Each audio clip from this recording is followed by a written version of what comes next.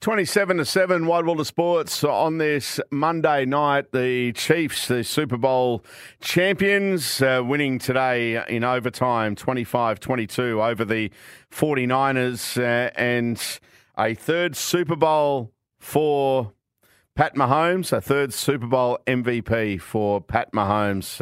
Unbelievable just how he's able to get the job done in those clutch situations, the mark of a true champion. I'm sure someone that appreciates watching him week in, week out is Jeff Van Groningen, who joins us. Hello, Jeff. Pete, great to be with you. What an amazing game that one was. It was all the NFL could have hoped for and plenty more. Yeah, it really was. And, you know, to see the closeness of it. I made a comment. I was wondering whether this would have gone through your head as the Chiefs started to roll during that third quarter. I think they're not in front by enough, the 49ers.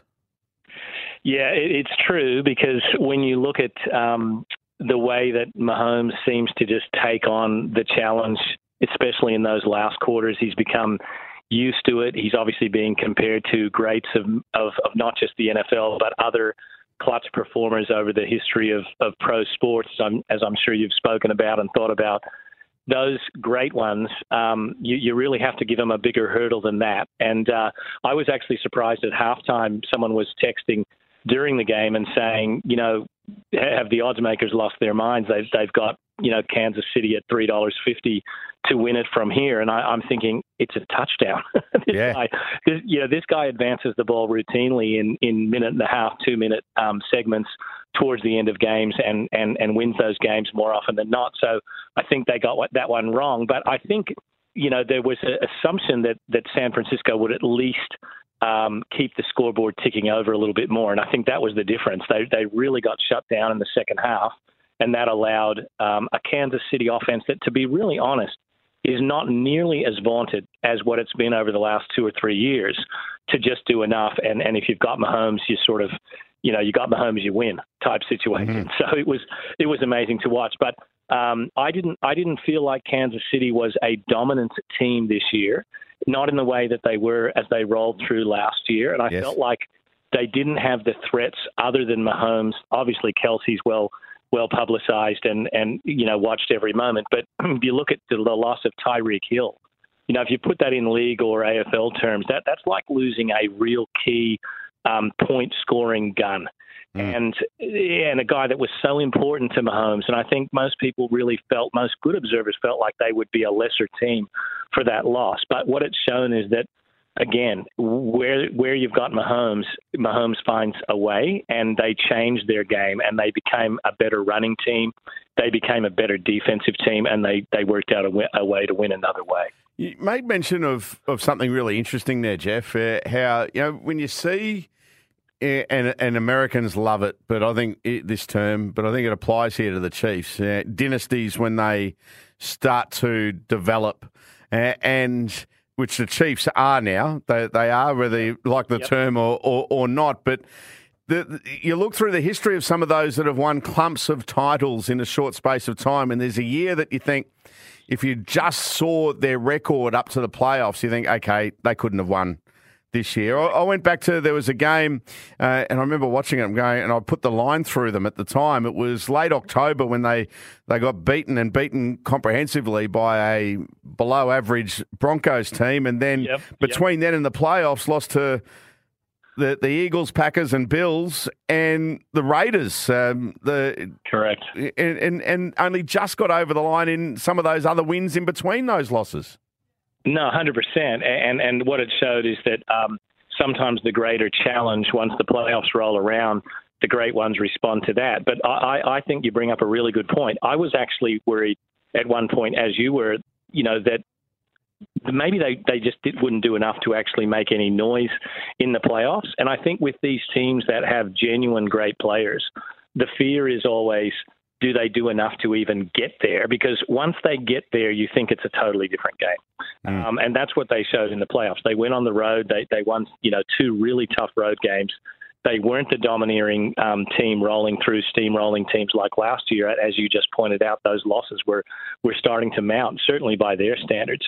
But when you get Mahomes in a one-game situation for all the marbles that you could just see it on. I mean, do you recall Brock Purdy's face during that fourth quarter? Yeah. Yeah, I feel so sorry for him because he'd done everything right. He actually had a very good game, but you see the face and you realize, as he was realizing, that we're not up enough. 3 points up and them coming down the field, or even 7 points up and them coming down the field. This is trouble for us because this guy's been here 100 times before. And in terms of the dynasty comment, that I think that's fitting now. You know, they've won 2 in a row. They've won 3 in a short span of years. No team in NFL history has won 3 in a row. No team, even the Brady teams and the Joe Montana team. So, they are uncharted territory if they happen to be able to do it again. But they are definitely a dominant, team in terms of their impact on this last sort of certainly 6 or 7 years now since the fade out of the Patriots.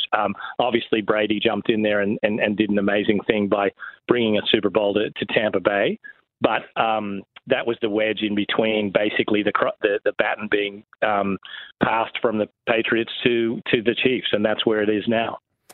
Away from Pat Mahomes, you've got the conductor of all of this, the coach, Andy Reid, who I just love. If I've got to find a book or something out on Andy, I want to find out more and more because I love hearing him talk and the like. A couple of things on Andy is that one game a year watchers would have seen the Kelce clash with him today and started blowing up about it, but they're like that, the Chiefs, aren't they? They're right into it. They're such a competitive bunch, and there'll be no hard feelings between Andy Reid and Travis Kelce. This is a man, Pete, to your point, that has had family tragedy back when he was with the Philadelphia Eagles. Yes. Also had a number of close shaves at the Eagles and could not get it done. Could have gone down in history had he not kept at it. Could have gone down in history as just, hey, he was a really good coach, just couldn't win the big one, which is the terrible, label that you don't want to take into your retirement. But that's at one point what people thought of Andy Reid. Look, a really good regular season coach. He's going to rack up the wins. But look what's happened since this move. He's gone there. He's changed the scenery. He's brought an incredible winning culture to Kansas City, and they have got over the top with him there. And further, the Kelce thing, I'm glad you brought that up because I think the Kelce bump personified maybe Kelce because of what he did and how fired up he was, and he's clearly an emotive character. Maybe the press is getting to him a little bit, and it's an intense time. But more than that, in my mind, it personified Andy Reid. He did not flinch. He even gently grabbed Kelce's arm as Kelce walked away, seemingly in disgust, and grabbed his arm as if he had just given him a high five, as if the approach to Reid had been a friendly one, which it certainly wasn't. It just shows that Reid's seen it all before, Pete. He that's not going to faze him. He's got a bigger game to play than that, and so he just kept right on, kept directing the team, he play calls too, by the way, and a lot of keen NFL observers would realize that some head coaches are essentially just watching over the defensive and offensive coaches, and maybe stepping in here or there, maybe overruling, but usually not, but certainly not calling the plays. Reid calls the play, as does Kyle Shanahan. And that is a huge, I guess, burden to bear in terms of you've got to be switched on for every single play at the offensive end. I agree with you. I think Reid goes down in history now as a truly great coach. He's a Hall of Famer for sure. And it seemingly couldn't happen to a nicer person. He seems genuine, in his care of others. And, I think back to his first Super Bowl win and how he went and found a number of the wives and, kids that were wandering around the field, made sure they came and were part of the celebrations. He is a fatherly figure, and he is perfect for that team. He's perfect for the volatility that swirls around the competitors and let's say just the guys with the slightly more healthy egos. Yeah, exactly. But I'm fascinated by the team. I'm fascinated by Mahomes and going back to Mahomes and in making comparisons, you never want to try to put anyone down. And obviously, there's still quarterbacks with more Super Bowls. Now, Tom Brady is certainly one, Joe Montana, etc., and Terry Bradshaw, if we want to go back that far as well. But he's putting himself in that conversation now because with the 3 Super Bowl wins, he's got the 3 MVPs to go with it. Yes, he does, and I'm really a traditionalist when it comes to. I really believe that the recency effect blows a lot of things up a bit much, and I think so I tend to not jump to conclusions when it comes to whether it was Kobe Bryant being compared to Jordan, LeBron, is he the greatest over the top of Jordan, that type of thing. I think recency is too big a factor while guys are still playing because we see them minute by minute. We no longer see the guys that they're being compared to unless you're actually that avid that you're going back and watching their games every day that you see these guys. So you really have to take this recency thing into account. What I think we can say safely about Mahomes is he is easily the best quarterback in the NFL at the moment. He's easily the best quarterback since Brady. He may surpass Brady, but I think when you look at Brady's body of work that went till he was, I think, 44, if I'm correct, or certainly into his early to mid 40s, I think the longevity to me is important, and I think that means that I believe that Brady is still the greatest quarterback of all time, just based on that longevity. And he didn't fade out quietly into the night either. By the way, he won one late at Tampa Bay. He proved that it wasn't just Belichick and the cast he had around him at the Patriots. But Mahomes is what you can say about Mahomes is he can't do anything more than he's done. He's won 3 in short succession. He's won 2 in a row. He is, just superhuman in terms of what he pulls off during games.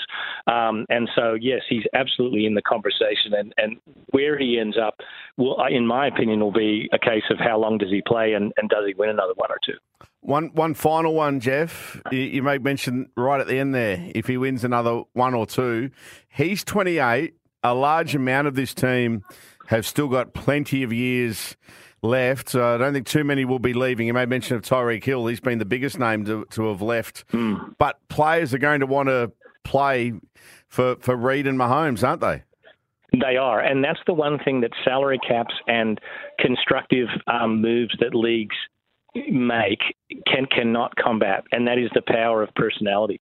And when you look at what happened with the Chicago Bulls teams, they had a salary cap too. But what happened is you started to have players actually playing for minimum. Dennis Rodman stuck around when he could have made 10 times the money. Guys stuck around. Horace Grant stuck around, played a role. Scottie Pippen turned down a couple of contracts that he's now come out and said, heck, I might have left a lot of money on the table. What happens is you start to get these players, especially veterans, that say, I really want to win a championship ring before I go. And that combats the mechanisms of the salary cap even out sort of, philosophy. So I agree with you. That said, you do lose players like they did lose Tyreek Hill. There are some players that will say, I'm going to parlay this success into being a major player at another team that I probably wouldn't be at this team. So you have these competing forces. It's going to be fascinating to see. But it's just, that's the drama of pro sport, especially in the American system, with that money that floats around. It's going to be an interesting ride to watch. And the other one is, how long will Reid coach too? He's not a young man. And there's been some, chat that he might want to hang it up at some point in the near future as well. But for the moment, it's theirs to win. Absolutely. Mate, great chat. As always, we'll talk again sometime very soon, but now we just look forward to the back half of the NBA season now. And, for me, being a big baseball fan as well, we're a couple of months away from the start of Major League Baseball, but we've got to wait till September to roll around for the NFL season to come back. Good on you, Jeff. Great to chat, mate. Talk soon. Look forward to it. Thanks for the time. See you. Thanks, Jeff. Jeff Van Groningen. I hope you enjoyed that. It was fascinating insight into Pat Mahomes in particular and Andy Reid, the coach. Oh, wow. Time's getting along. It's 12 and a half to 7.